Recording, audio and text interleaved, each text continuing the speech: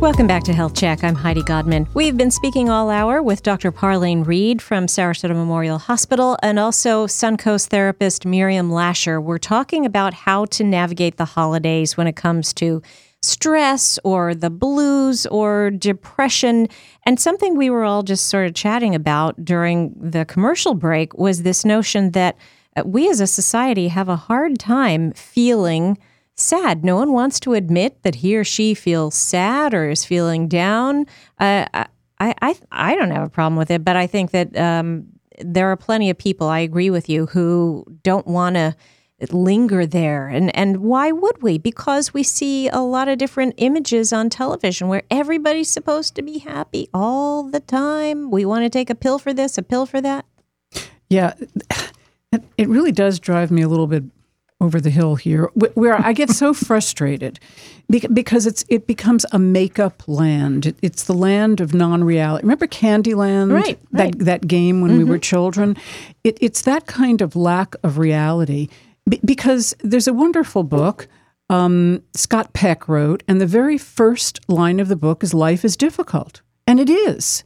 And once we accept the fact that life is difficult, then you begin to find the treasured moments in between the difficulties instead of the other way around.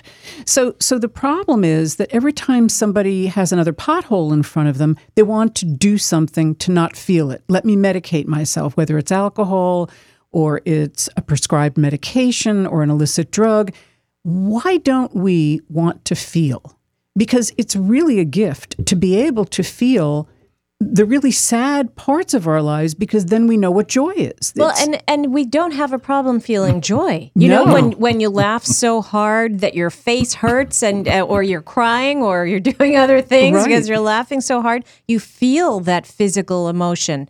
But is it that the feeling sad does not feel as good? That's exactly right. But I still say, if I'm willing to notice that life is going to have difficult times, what do I learn from the difficult times that makes the joy even better? Right. And also, just like that smile that hurts your face, you feel it physically and then it's done. You know, you've gone through it. And isn't it the same? And maybe I'm wrong, but wouldn't it be the same thing for the sadness that you're feeling physically? Sure. It's temporary. It's temporary. But do you think if you have depression, certainly you don't know that it's temporary. You feel like this is it forever. Right. And actually that's what leads people to suicide, because they feel like this pain and this inability to function will go on forever because everything they've tried to do has not been successful in removing this feeling or their inability to function. When I was up in Connecticut, I used to have insurance executives there, for example, come to see me. And they would say, the only reason I'm here seeing you is because my doctor said they won't see me anymore unless I come to see a psychiatrist. They'd say, otherwise, I would never come to see a psychiatrist. So I would find out from them that indeed they were very depressed and they had tried everything. They had changed, and these were CEOs of the company, you know, they had changed their schedule, they changed their exercise thing, they changed their diet, everything you could think of, they changed, and nothing in terms of the depression changed. And so for them, they finally ended up having to see me, as I said. And then when they got medication that worked, then all of a sudden they were normal again. They were convinced that, yes, this is what had happened. Right, but there's such a stigma on feeling sad, feeling blue, being upset. Oh, and before we go, we should also talk about anxiety disorder, because this is something very serious that occurs in a lot of people. Sometimes it can occur at the same time as mood disorder. But anxiety, what is it? Quick thing about that, because we're talking about depression, is very often people who are depressed have a heightened amount of anxiety.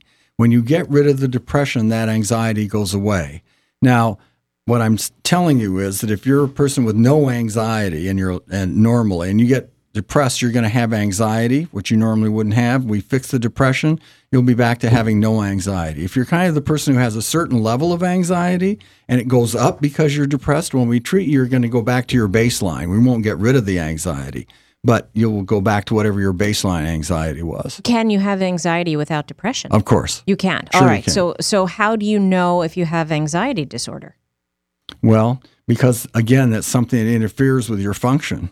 You know, people notice that they're so scared they can't go out of the house, or they can't go to the store, or they can't deal with talking with people, or there's a large number of kinds of things that tell the person that they're not functioning well because of the anxiety. I mean, they know they're nervous, they know they're anxious. And there's all kinds of anxiety problems. There's also panic disorder, which is different than anxiety. Anxiety is usually produced by something in the environment that makes you anxious. People who have panic disorder have panic attacks with no particular provocation of anything. It just happens. Mm-hmm. But that's a different disorder. It's still a kind of anxiety. And how do people with anxiety disorder get through the holidays? Well, the same way they get through the rest of the year. Yeah, right. With great difficulty, I would imagine. Exactly. But you Sure. you can get help for that. Yes, you can. And, we used to give people tranquilizers, and the problem with tranquilizers is people can be dependent on the tranquilizers. Sometimes that's okay. Low-level tranquilizers for some people with very bad anxiety work. They've been that way for 40 years. I've had people come into my office that way.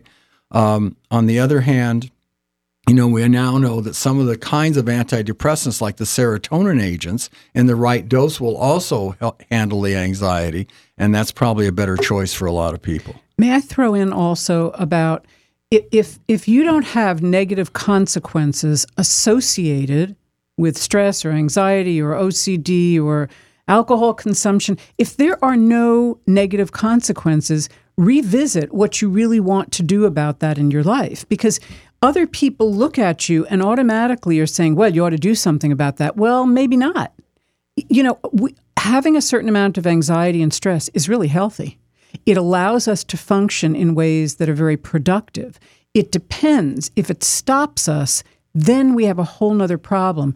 But we don't want to run away from things unless there's something that's negative that's happening. Yeah, that's the disorder part of it, that you get to that place. Yes, that's right.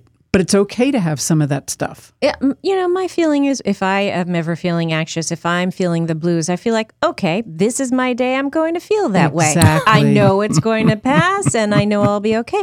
But I think the holidays definitely are something that can trigger those feelings for so many people. Sure can. And if you had one more piece of advice to give folks just to keep in mind for the next 2 months, what would it be?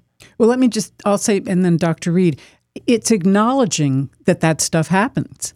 Instead of running away from it, it's really paradoxical. The paradox is if I'm willing to own it, see it, experience it, aware of it, it goes so much better than constantly trying to make believe that that's not true. All right. So what about you, Dr. Reed? I know Uncle Harry's going to put his tie in the soup. I thought it was Billy Bob Joe. Oh, this is another family member. No wearing a tie to the Thanksgiving dinner, Uncle Joe. All right. I want to thank you both so very much for all of your time and your guidance today. What a pleasure to have you both here with us, Miriam Lasher and Dr. Parlene Reed. Thank you very much. And hope you have a very nice winter solstice. Yes, very good. Absolutely. Thank you. Thanks, Thank you, Heidi. Heidi.